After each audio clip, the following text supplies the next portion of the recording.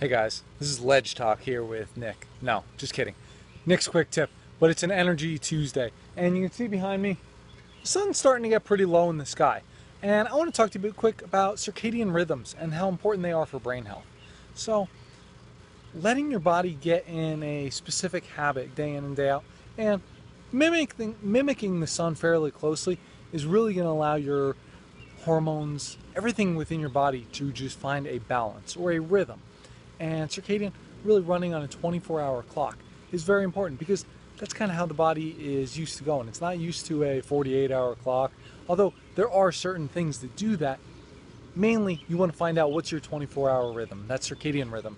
So, giving a consistent wake-up time, eating at fairly consistent times, eating similar things. Similar amounts. Like, you're not going to go maybe super high carb one day, super high protein another day, super high fat another day. This can be very taxing on the body, unless you have very specific reasons for doing so, though, too.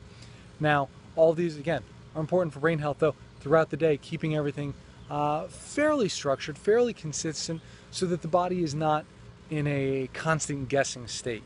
So, really, that's a simple one. Circadian rhythm.